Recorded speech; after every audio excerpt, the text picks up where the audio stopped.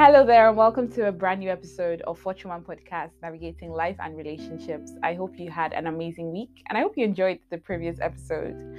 So, I know long time no video podcast. The last time I put out a video podcast was in 2021, but I thought it would be interesting to do something different for International Women's Day, which happens to be today.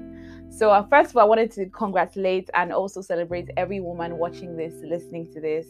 Happy International Women's Day. You are amazing, you are special, and God bless you.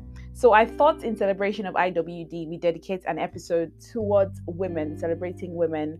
And in celebrating women, I thought it would be nice to talk about the three main struggles of the 21st century woman. I did a little pilot study on this to get these struggles.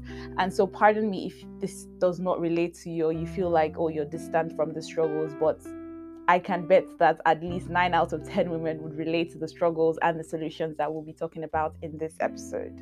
So the theme for this year's IWD is Embrace Equity.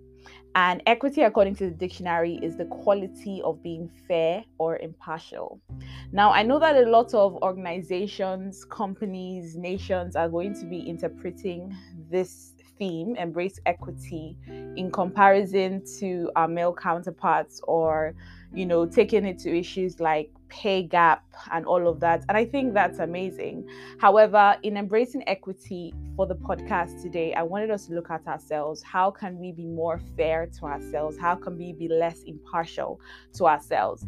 And it's interesting because a lot of times women can be so carried away with looking after people, taking care of the people that they love and the people around them, to the point that they don't even realize that they're being unfair or impartial to themselves. Hence why I thought this episode was very important. So we're talking three struggles of the 21st century woman, and also how we're navigating it, how we're getting through it, how we're being fair and impartial to ourselves. So the first struggle of the 21st century woman is finding her place in society, finding her niche. Waking up every day and just asking, is this really where I want to be? Is this really what I want to be doing? Am I happy? Am I fulfilled? And if you can relate to this, because I know that I can. However, it's important for us to know that finding your place as well as your niche is a gradual process.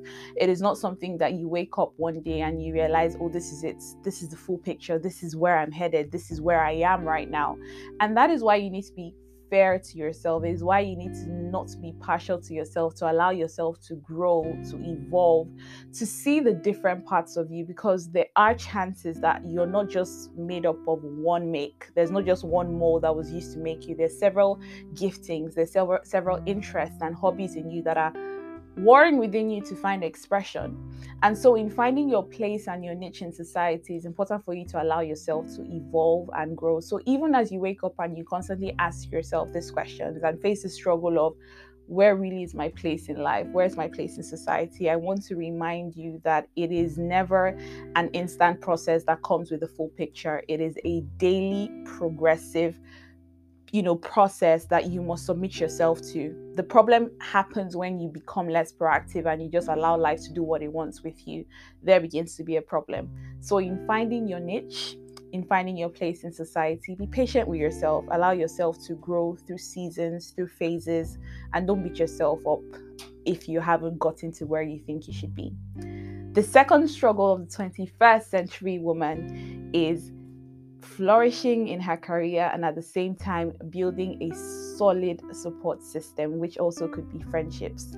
Now, thankfully, we're in a time where we don't have to fight to work. The generations before us have already done that. And so we're in a society where it's actually pretty normal for a woman to say, I'm going to work. I want to be a lawyer. I want to be a doctor. I want to be a software engineer, and no one is going to look at you funny. However, even in the pursuit of excelling career-wise, there's also that desire to ensure that you have that support system that would always be there for you. Because, hey guys, if you're someone listening to this, if you're a woman who thinks, oh, my career is all that I need, money is the only thing that needs to be made, I'm here to break and burst your bubble. It is so important that you have a healthy support system that is there for you in the highs as well as the lows. Yeah, your job is there, it's feeding you, it's paying your bills and all of that. But hey, you are a social being that has a desire for social connection. And so you don't need to ignore the other aspect of your life, the social aspect of your life. So I wanted to start by letting you know that they are not mutually exclusive. You don't have to choose your career over building a social life. It is very possible for you to flourish in both. One way that I know that I do it is by prioritizing. So I wake up every day, as often as every day, and I drop a priority list in terms of what I need to get done. And in what I need to get done, I include the friends I need to check up on, the people I need to meet up with, and all of that. So it might just be a thing of you getting proactive about that, not waiting for someone to call you to say, hey, can we hang up? Can we meet up? Or waiting for someone else to give you a call or leave you a text message. It is part of prioritizing to also prioritize the people closest to your heart in your day-to-day activities. So for what it is worth, even as you go out there, you make that bag, you meet and network with people, do not forget, do not ignore that need within you for social connection and interaction. And even as you acknowledge that need, make sure that you are investing into these people emotionally so that when the time comes for you to withdraw, there would actually be people around you that you can withdraw from. Now, on the part of career, building that flourishing career, I advise you make friends with your boss. Feel free to apply for the positions that you feel like you are unqualified for.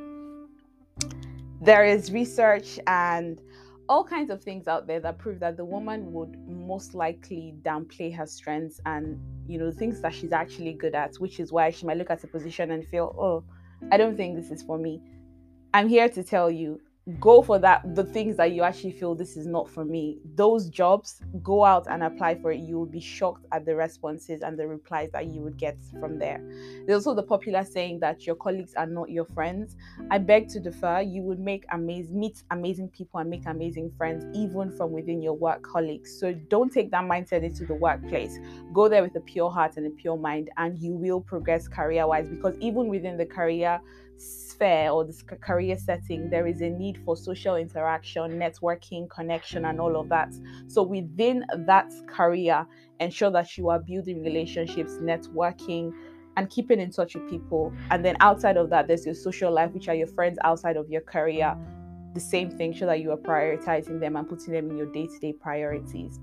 Finally, the third struggle of the 21st century woman is the decision as to whether to settle down or not, and also the timing. Do I do it now? Do I do it later? Do I want to have kids now? Do I want to have them later?